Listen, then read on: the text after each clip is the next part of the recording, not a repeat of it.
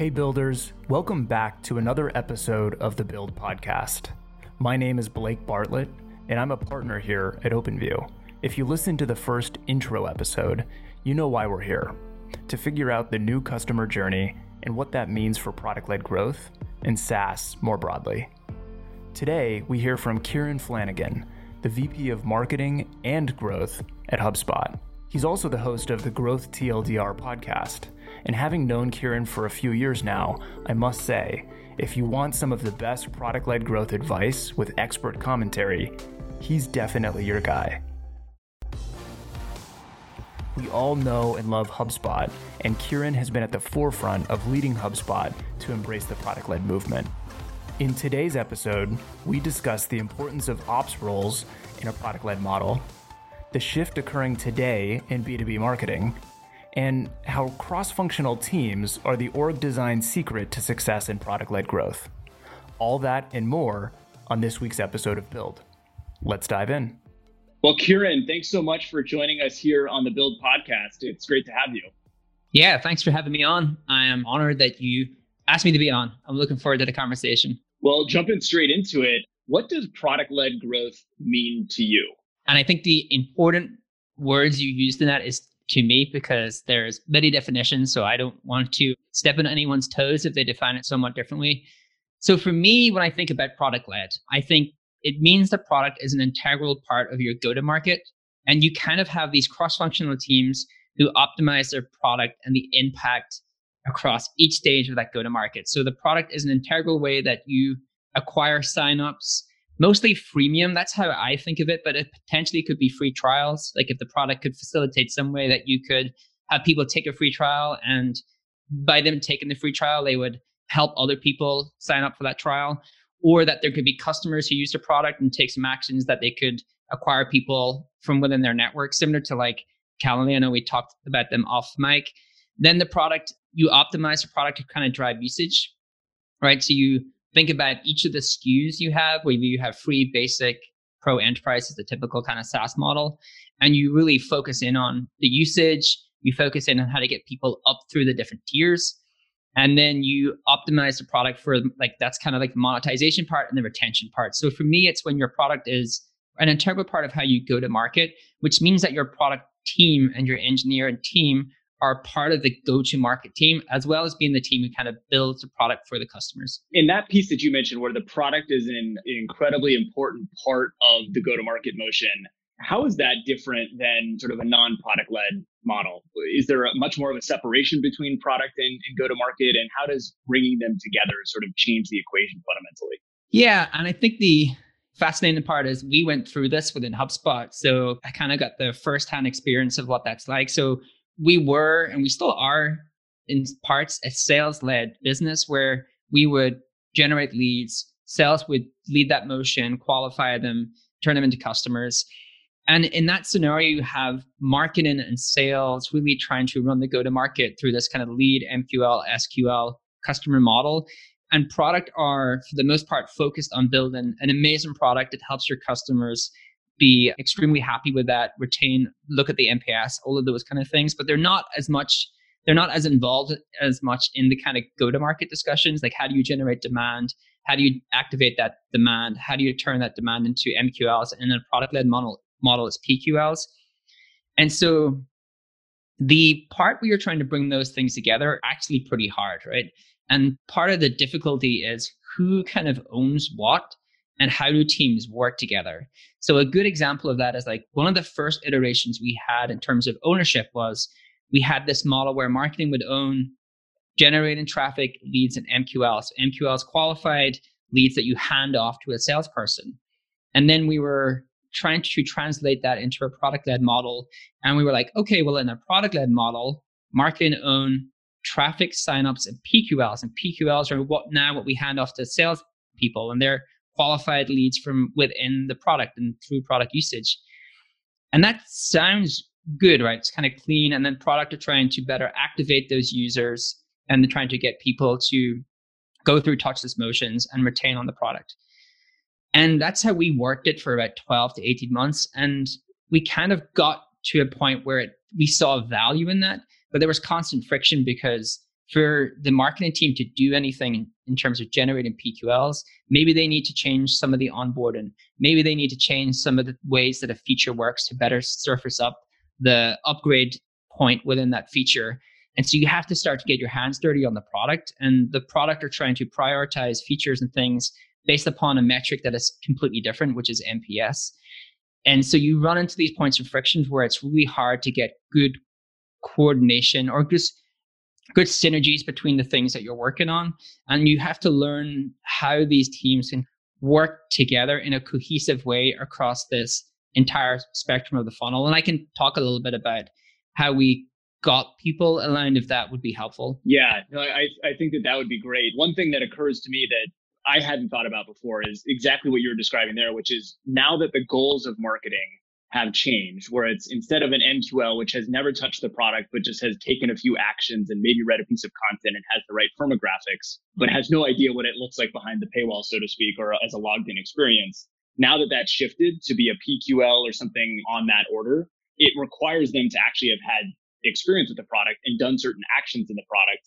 And so therefore, if that's what marketing is gold on, then they also need to have sort of either a collaboration or purview over product. And so the natural merger comes together, and that makes sense. The other thing that occurs to me is that in a true old school model, you had oftentimes this push and pull between sales and product. The stuff that the salespeople are saying on the phone doesn't actually match up to like what exists in real life. And so you're selling the dream, right? That's something that salespeople have always done. And then you get that 6-figure deal, 7-figure deal. You're like, all right, product team, we got that customer. Now we have to go build the thing that I sold.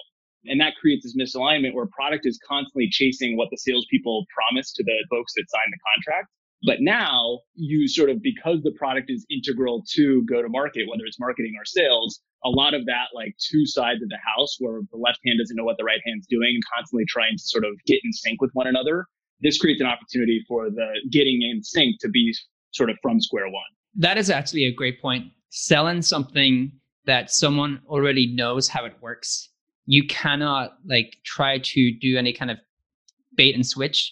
Like someone is in your product, probably using the product in a meaningful way, has already created some amount of value from it. Because if you want to go freemium, you have to get the balance right between what is in the free product and it derives enough freemium for you to tell your network, this is this cool product, but not so much that you won't pay, but enough that you understand the reasons you would buy it. So it shifts the way that your sales team need to sell. So like our sales team, when we first went freemium, really started to work like a consultative sale. So like they were armed with information about the usage events that would actually correlate better to those people upgrading and retaining, because the data scientists will be able to do regression analysis on our best fit customers and look, what do these people do during that 7 to 10 days of setup? What are the commonalities between usage?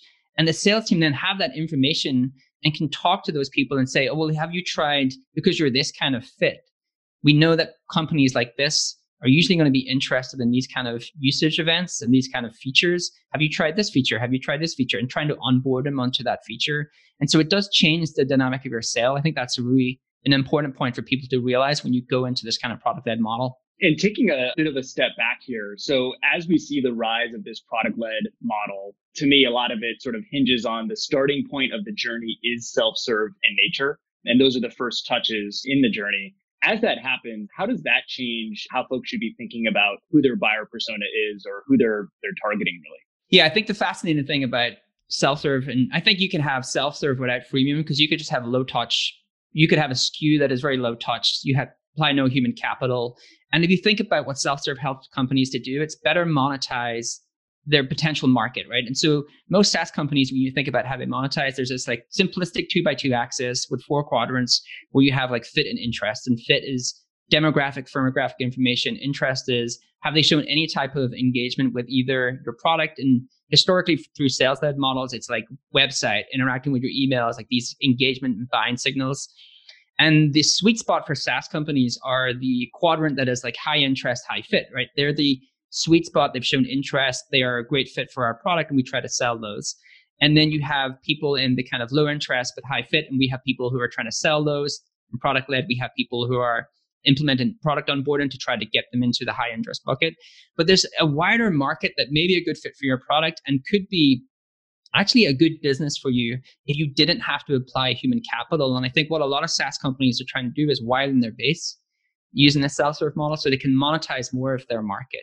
And by not applying human capital, you have another kind of stream of revenue, but you also then have people in your product that you can better qualify through product usage for your higher tiers.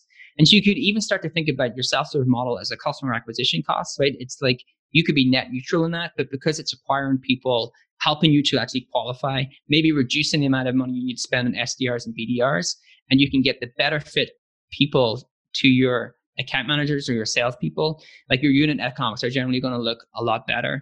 I think the fascinating thing about self-serve, and this is one of the conversations that we had that stuck with me, and I've talked to numerous companies about their efforts in product-led go-to-market. And the thing that's really fascinating is the most complex part of self-serve is it changes who you are both marketing to and put your focus on. So the self-serve SKU is really built for the end user. And that's kind of what we were talking about, which is you are now marketing directly to the end user.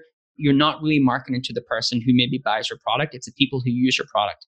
And you're trying to implement this product-led motion. So you're looking for buying signals within the usage patterns they have. And then you may trigger an email or do something else to show them about the features that are in your enterprise SKU. But the person who buys your enterprise SKU is not the person who actually uses the product on a day-by-day basis. So then you're trying to thread the needle between the end user to the budget owner. And I think that's the fascinating thing about self-serve to enterprise that companies are trying to figure out is like, how do you leverage yourself to better sell enterprise if the enterprise buyer is not the person who uses product on a day-to-day basis?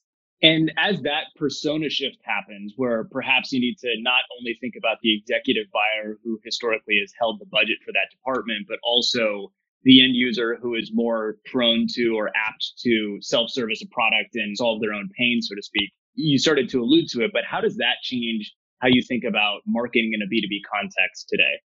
I wonder if most companies end up meeting each other in the middle at some point. And so you have like great examples of companies who build into the enterprise and they build down through self-serve. And part of the reason may not just be because they want additional revenue, it's because they want to commoditize that market and they want to make it really difficult for other companies to come in and disrupt them from below. A good example is if you look at Adobe, they've brought the price for those kind of products way, way down, and they try to commoditize the lower end of the market. And then self-serve companies generally go in, build for the end user. Those people pay some amount of money for a SKU, but when you want to go up market, there's more people involved in the sale.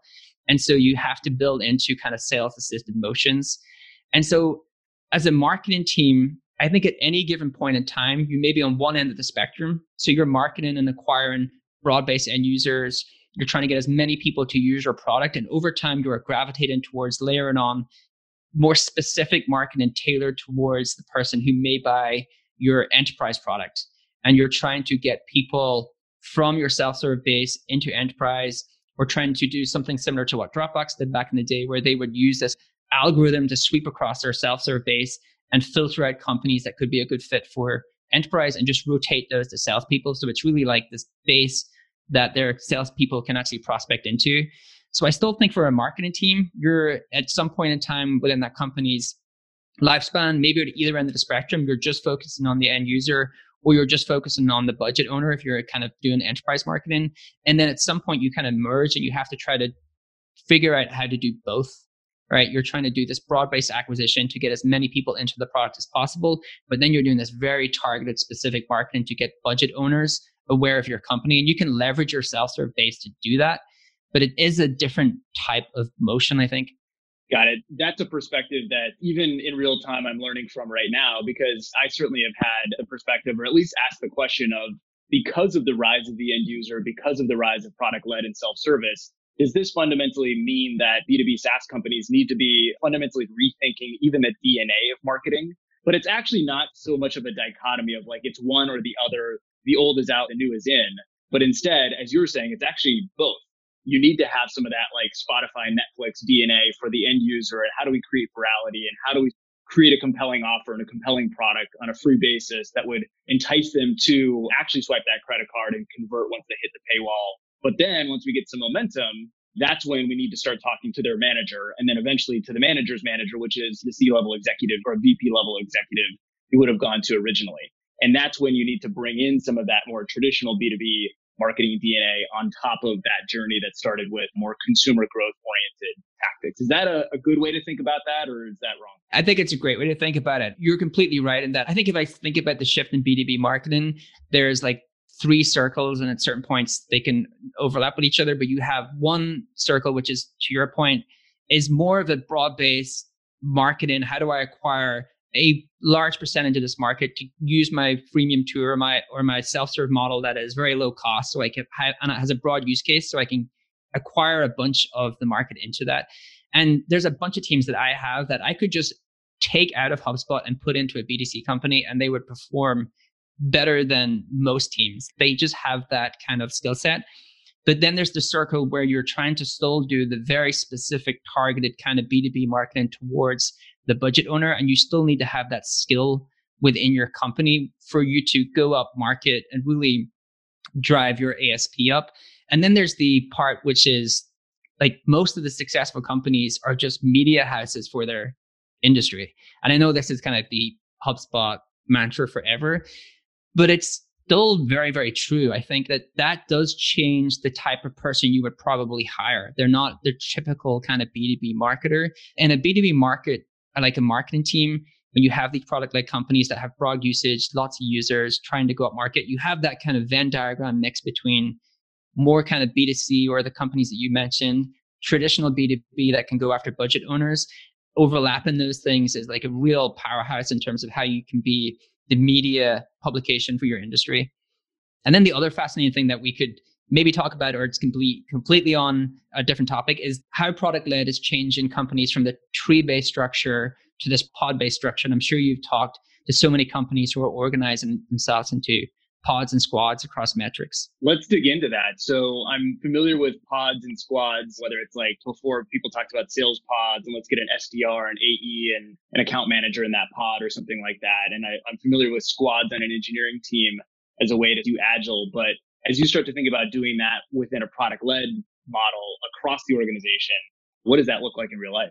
Yeah, I'm still really trying to get my thoughts clear on that. And I speak to a lot of companies. A lot of what I ask them about is their team structure, because I find it fascinating that product-led companies, their team structure is definitely slightly different than traditional B2B companies. And if you think about like, what does a org chart look like for a company? And it's these tree-based functions from top to bottom, and they're siloed from each other. And in any company today, that's actually not how work, for the most part, gets done in the go-to-market. So maybe there are teams that can be very siloed and work on the projects that they need to work on, but the go-to-market just overlap with each other. A lot of the advantages or a lot of the benefits that growth has brought to companies is this distilling down your funnel into these very concise metrics and the ones that actually matter. And then you can look at your acquisition to activation to monetization to retention and think through who are the best people, regardless of functionally where they sit, that could actually make impact against that metric. And so you're kind of thinking about cross-functional teams. And so maybe on the activation side of things, you need a copywriter, you need a data analyst, you need a UX person, you need a designer, you need a couple of growth engineers, and you need a PM. And they're multidisciplinary pods that form around the most important metrics for that company in any given point of time, and depending where you are in your growth trajectory. So I think smaller companies, from my experience, are very agile, and they're looking at their metrics on a 6-month cadence, and they are spinning up pods and spinning down pods based upon the metric that they want to actually prioritize. Companies that are way more established, maybe like a HubSpot, have pods that just exist for that metric, and that's their sole purpose. And the way that I visualize that as the Coinbase engineer, he had this thing called work maps, and it flips the functional org chart on its head, and it looks at projects based upon the different functions needed to do that project. And like when you look at, am I under resourced? It's not like, do I have enough marketers? Do I have enough salespeople? Do I have the skill sets needed to be successful within this pod for this project? And it's a different way to look at your resources and your team alignment. We could say the rise of product-led really is inside the organization from an org design or a structure standpoint. It really is the rise of cross-functional. Yeah, to excel and thrive in a product-led company, you are great at cross-team collaboration or cross-functional collaboration. It's interesting. If I think about what product led does, it makes everything about your business agile, not just your product development and that we're doing daily releases or weekly releases, whatever it is, but we're doing that kind of rapid iteration on every aspect of the business because now product and go-to-market are tightly coupled. And so if we think about where this whole pod structure, squad structure started, most typically it's been in engineering with the rise as we've moved from waterfall to agile. You have to change team structures, and that like brought about the motion or the rise of like DevOps versus like two separate functions and all this stuff. And so like the cross-functional nature and like squads and pods and all of that has taken hold and is very much the standard in engineering. But as more of the organization becomes agile, and also as engineering or product becomes more embedded into other aspects of the organization, we need to see the sort of copy paste of that same approach across the org as well. So that's a perspective I had not heard before, but I think it resonates with me for sure. So what exactly is a growth team? What role do they play in this journey? Like, I love one of your questions where we're going to talk about growth marketing. So there's many different variations of growth. The way that I think about growth is really coming back to the product-led funnel. I think that a big influence on product-led is that there are these growth teams and they can do this kind of work. And so a growth team is really figuring out how you can optimize each stage of the product-led journey, from acquisition to activation to monetization to retention. And so I have this way to describe, like, the way I view growth is in these kind of three core phases that I articulated sometime last year, which was there's the chaos phase in a lot of companies. And we were definitely in the chaos phase when we first started Freedom, which is, hey, let's do growth. We think it's like it should do these things, and let's try to move the needle on some of the metrics. And we were very fortunate that we had Brian Balfour as the person that was actually instilling growth principles within HubSpot. And I think he's done that for much of the industry. And you're kind of trying to figure out, but as a company, how does this shift all of the other teams' workloads? And so it's slightly chaotic in terms of who owns what, who's responsible for what are the most important metrics to look at. And so there's all these kind of points of friction. And so it's not working very, very smoothly. Out of that chaotic phase comes the goodness. Like, you can actually see real substantial impact on some of the metrics you prioritize. You also have had a lot of like fires to put out in terms of like teams that get annoyed and frustrated with each other. And then you move into this centralized phase where you have a central growth team who now has a remit against these metrics. And they're usually looking at how they can improve the acquisition of the product, the activation, the monetization, the retention, and maybe there's some other nuances in terms of what growth does in other companies. And I think what's fascinating is, does growth then in companies, and it has somewhat in HubSpot, the influence of that growth team within product starts to decentralize elements of growth across the product team. So our product team now, when they're building features, are thinking about, how do I onboard people to my feature? What is the monetization trigger points within this feature to get someone to upgrade to a higher tier within the product? How do I build things into my product to build virality into this feature? Like, this is a way that I can expose this feature through usage to other people who are non-HubSpot customers or non-HubSpot users. How can I optimize that thing? And they'll lean on the growth team for support on those things, but the growth team has helped decentralize a lot of those skill sets among the product team. I think that would be a fascinating evolution to look at, is that, does growth just become part of what a PM and a product team do when they're building products? And is it a separate function or not? Something that I hear a lot is also the fuzziness between growth and marketing and who does what. And especially when you introduce terms like growth marketing, it gets even more confusing. So what is the difference between growth and marketing? How do those two separate teams collaborate? And what is growth marketing? I think that growth for me is, you have to be working in the product. And for the most part, you have to have influence over the product. And it's why most growth teams, I think, live somewhere within the product org. Now, there's other cases where I've spoke to companies and growth lives in marketing, but whenever I've heard growth live in marketing, I've dug in, they're not influencing the product roadmap. They're not doing a lot of things around features. They have some ways that they can do things within the product through chat, or they can do things in the product through in-app messaging. But that could be a great place for growth to live in that company, in that specific company. From my viewpoint, growth is you have to be touching the product and you have to have influence over the product and you have to be able to influence the product roadmap to be able to improve the metrics you're accountable for. And I think marketing is why you hear the kind of term growth marketing. I think marketing has learned from growth or has adopted growth principles in the way that they're more agile, they're more experimental, iterative in their process. I think one of the things that I learned a lot about how to be a better marketer from working with product and working closely within product and engineering during the kind of growth phase of HubSpot. And this is why I love pods, because you can learn from other people in your function, but you can learn so much more as well from other people who sit within other functions. I think the growth marketing term, and I've tried to, some companies I've talked to have asked me to like help hire their head of growth marketing. I'm like, you should just try to hire a marketer who does marketing and understands growth principles, because the growth marketer doesn't really mean anything. I think there's like marketing and there's growth. And I think there's a clear handoff between what those two things are. Getting to the next big phase, and this is another huge question that I get about the customer journey. So if a lot of what we've been talking about thus far with marketing and the role of growth and product and all that, that's kind of about the top of the funnel and the discovery, the sort of initial sign up, onboarding, activation, perhaps even initial conversion.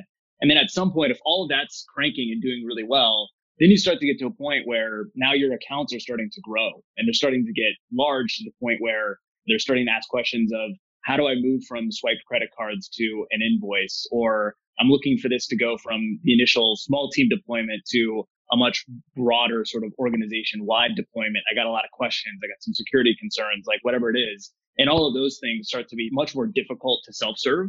And so it creates an opportunity for humans to get involved. But exactly when, exactly where, who are the humans? Like there's a lot of confusion around that. What do you think about that? I mean, when do humans get involved in a self-service funnel? And maybe we can start with which humans get involved. Is this support? Is this success? Is this sales? Is this something else? I feel like this is the most complex part of rolling out a product-led model, is when and where you introduce humans into that model. And so there's many companies that are now adopting freemium. If you're a sales-led business, you want to do freemium, don't do freemium unless you have the resources to hire data analysts. Because what freemium will do is just give you an influx of new users, and you'll end up having sales like spend a lot of their time on demand that is not a good fit for the product that you actually want them to buy, because it just opens up the floodgates to people who can use your product. And I think the challenge is, how do you understand when and where to get humans involved in the process? But is that quadrants of fit and intent, and the lower quadrant, where the lower two quadrants where you have low interest or high interest, goes through this touchless motion, and you never have to spend human capital on it, because if you did, the unit economics may look worse than you want it to look. And so you can always take that part of your model, keep it self-serve, and never have to introduce human customer success or human sales. But trying to do that in practice is so much more complex. And I think things you can do is try to figure out how you can look at behavior within your product that would suggest that these people are a good fit for your sales team. And I think in some companies, if you're dependent upon ASP and how large that is, it could be a customer success team and not an inside sales model. Like I think a company like Typeform, for example, do upgrades, but it's through customer success, not an inside sales model. And that could be outdated information. But the human that you involve in that, I think, is dependent upon the model you have and the ASP you have. But for it to be worth their time, you have to get so good at trying to figure out the right usage within your product, coupled with the right firmographic and demographic data, so you do not burden your sales team with a ton of business that is very low ASP, that is on your like very basic tier, and is not what you want to actually have them spend their time on. Yeah, I've seen two common mistakes here. One is exactly what you said, which is you go self-service, you get this huge influx of leads, and then you apply salespeople to it. Say if you have that motion or that model, and very quickly the salespeople find the one lead of the person in Amazon that signed up. They're like, oh goody, now we're going to get Amazon as a customer. And they start working that account, but it was one individual person in a really massive company, and getting from that initial tire kicker adopter all the way up to sort of like now Amazon's like a big deal for us is a lot easier said than done. And so if everybody's doing that and sort of getting distracted by the potential of which URLs look the most compelling in terms of the signups, you very quickly are spending there's a lot of wasted energy. for stuff that's never going to convert. The other end of the spectrum is that you just treat self-service as a lead gen funnel and you really don't care about the majority, like 99% of people who come through. You're like, I am happy to let them die on the vine because I really care about the 1% who represent my ICP. And then I'm going to, as fast as possible, put them into a separate, more traditional sales funnel. It really is limiting because you're not taking advantage of all the power that could be in self-serve. And you're really just using it as like kind of a marketing tactic. I think that is an interesting point because I do see companies who use self-serve as a customer acquisition channel. And so the cost could be net neutral.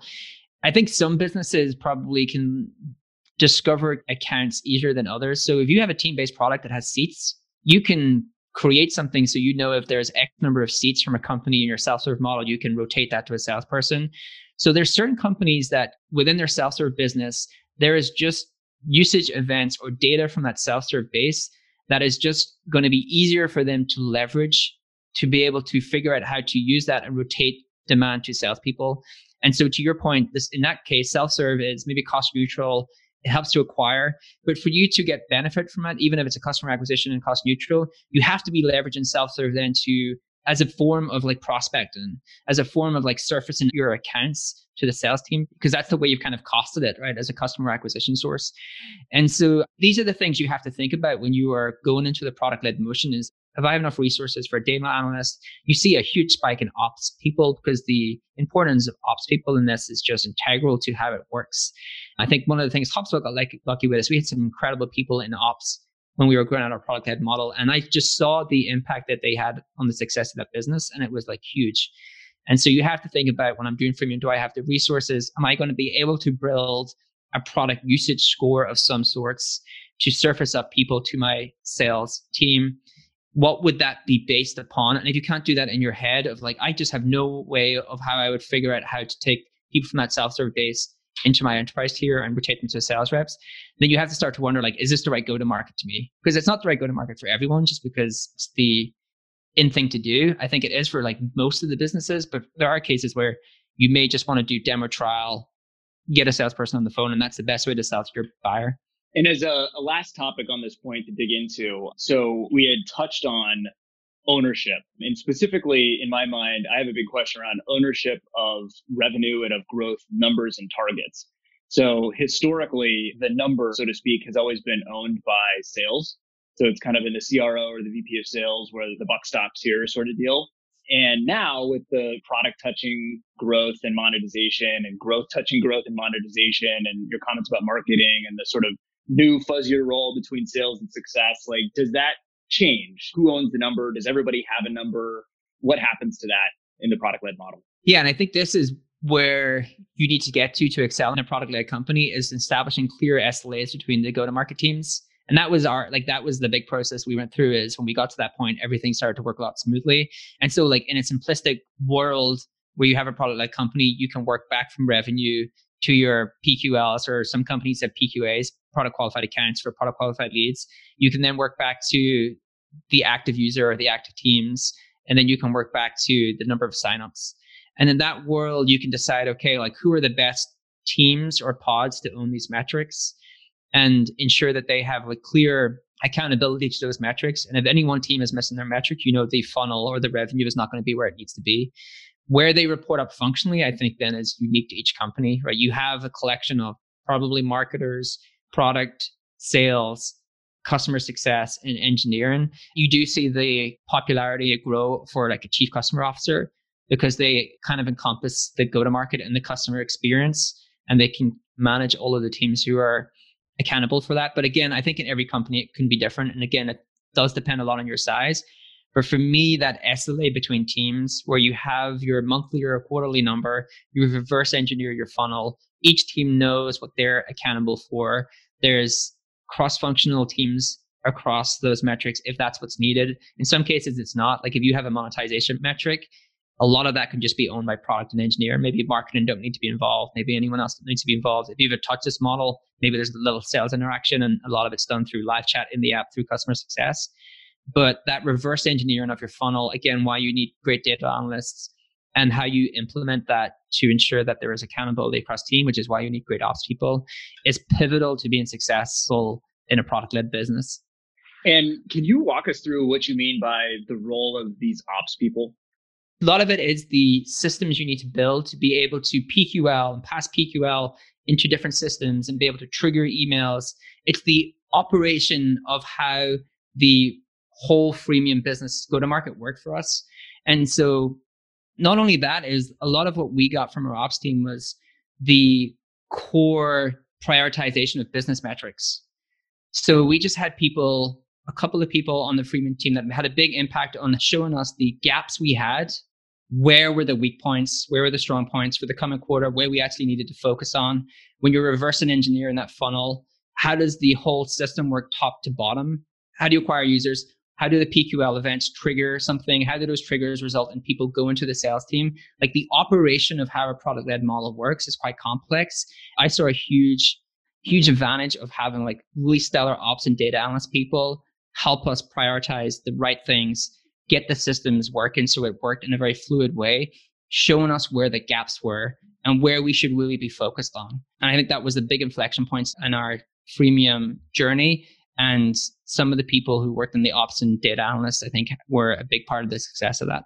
The ops roles in general have evolved and become extremely strategic at this point as the cross-functional revolution has come. What I think about there is because historically, like the oversimplified version of things is I have one marketing ops person and they are the admin of my marketing automation solution. I have one sales ops person and they're the admin of Salesforce or whatever my CRM solution is, the end. And now it's not really about being an admin of a particular solution. It's really about thinking about the logistics across the entire cross-functional customer journey. And the data stitches that together, but the people who analyze that data and create processes around that data so that it is scalable and things can actually move from point A to point B through what is a multi-touch or sort of a somewhat complicated set of handoffs. If you think about it from an organizational standpoint, the thing that ties that all together is the data analysts and the ops roles that you were mentioning.